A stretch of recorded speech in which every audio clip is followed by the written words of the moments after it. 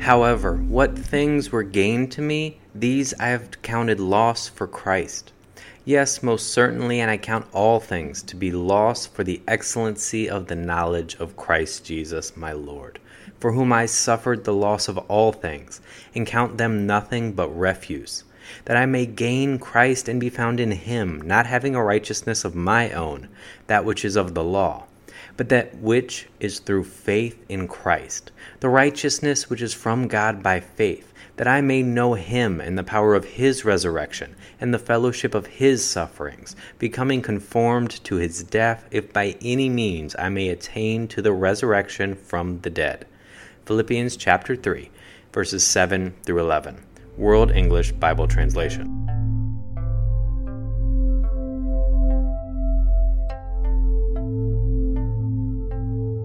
Welcome back. I'm Brian, and today we're going to go and chat through Philippians chapter 3, verses 7 through 11.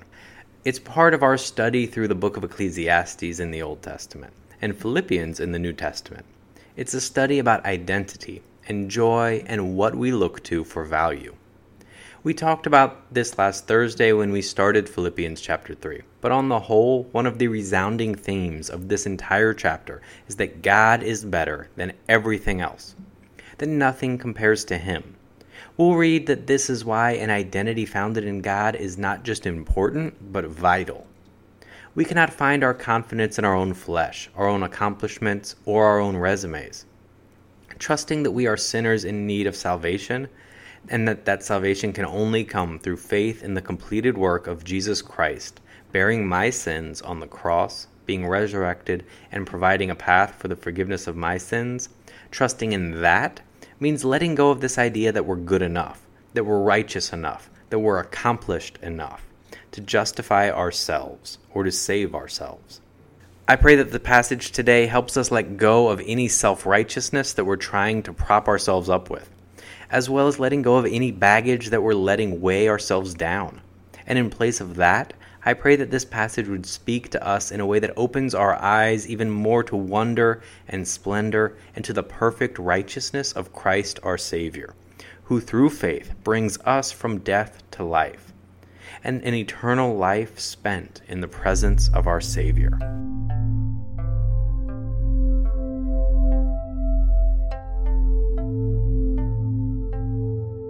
But whatever were gains to me, I now consider loss for the sake of Christ. What is more, I consider everything a loss because of the surpassing worth of knowing Christ Jesus my Lord, for whose sake I have lost all things. I consider them garbage.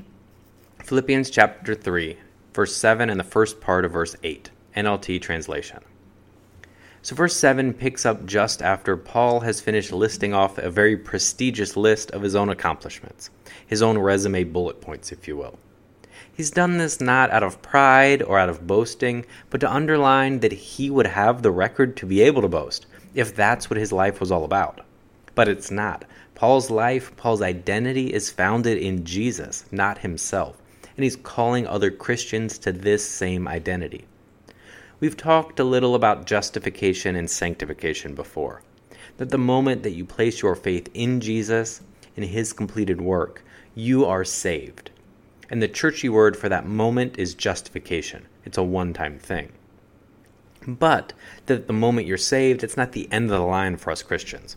God then continues to grow us, to mature us, and to transform our hearts. And this is done through the work of the Holy Spirit. It's a slow, sometimes painful transformation process, and this process is called sanctification. It's an ongoing thing. We will be in the process of sanctification until Jesus returns or we move on from this life under the sun. One of the things that we have to realize and we have to avoid, and that Paul is trying to point out here, is just because we are justified and we are being sanctified, that doesn't mean that we've made it. Like, none of us are where we need to be. None of us are perfect, and none of us have a resume that is capable of getting it done on our own. This is about knowing Jesus is worth more than everything else. That our personal relationship with Jesus is more valuable than anything that we could ever accomplish on our own. And that's not devaluing ourselves, it's more just properly valuing Jesus.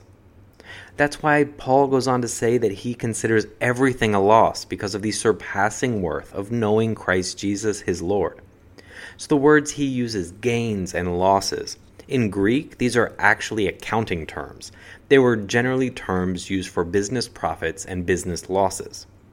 And as the passage closes with Paul describing exactly what he considers all of his previous worldly profits, he considers them refuse or garbage. Some translations use the word dung, as in insert poop emoji here. It's a shock statement, really.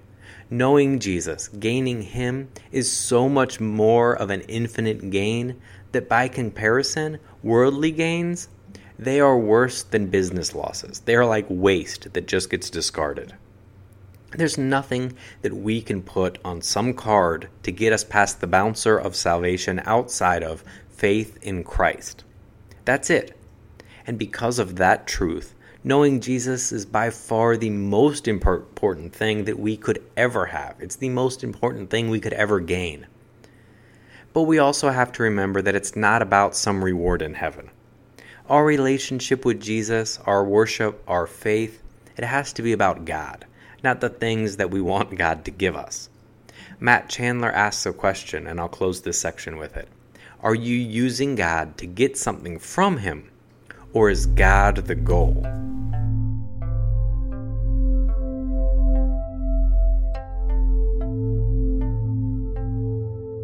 That I may gain Christ and be found in him, not having a righteousness of my own that comes from the law, but that which is through faith in Christ, the righteousness that comes from God on the basis of faith. Philippians chapter 3, end of verse 8 and verse 9, NLT translation. So why does Paul consider all of these accomplishments of his and all this worldly profits as nothing more than dung or rubbish? It's because he wants to press into Jesus. He wants to be reminded that Jesus is worth so much more than those other things, and that any hope of being declared righteous before God the Father cannot come through any of his own adherence to the law or any of his own merits, but solely on the merits of Jesus, which God imparted to him when he turned toward Jesus and placed his faith in the person and work of Jesus Christ. One of the things of that period of time that Paul is directly speaking to is the ceremony of circumcision. There were people and groups who preached that Gentiles weren't truly saved unless they also adhered to the strict Jewish ceremonial laws, which included circumcision. Paul says that that's just rubbish. It's prideful braggadocio. It's clinging to an accomplishment of men. You can get circumcised. Ain't nothing wrong with that. But if you boast about that or trust that that makes you more saved or a better Christian than other people, Paul is calling that bad theology. Thomas Schreiner notes that those who trust in their circumcision and the law for salvation show that they are still members of the old creation, for they actually trust in the flesh and their own righteousness instead of relying on the righteousness of God in Jesus Christ. So worship God, not practices and rituals.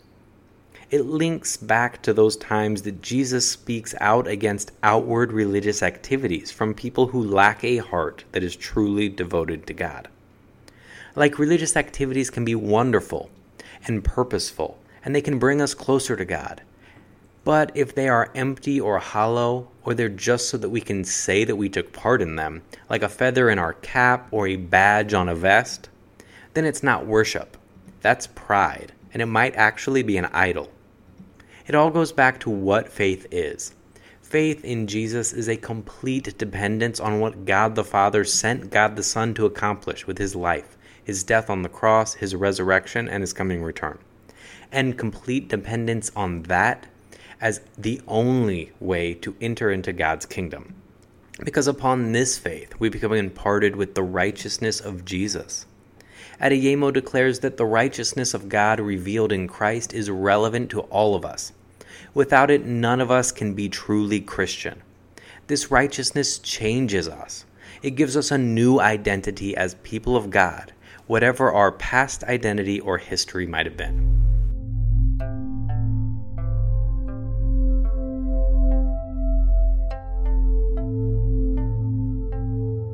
I want to know Christ. Yes, to know the power of His resurrection and participation in His sufferings, becoming like Him in His death, and so somehow attaining to the resurrection from the dead. Philippians chapter 3, verses 10 and 11, NLT translation. Paul closes this section by circling back to the main point of everything that Paul desires, to know Jesus more and for others to share in the joy of knowing Jesus as well. Knowing here is not some intellectual acquisition of knowledge, but a heartfelt relationship. Like I can know details about my wife's life or her history, but that doesn't make her my bride, and it certainly doesn't mean that we have a healthy marriage.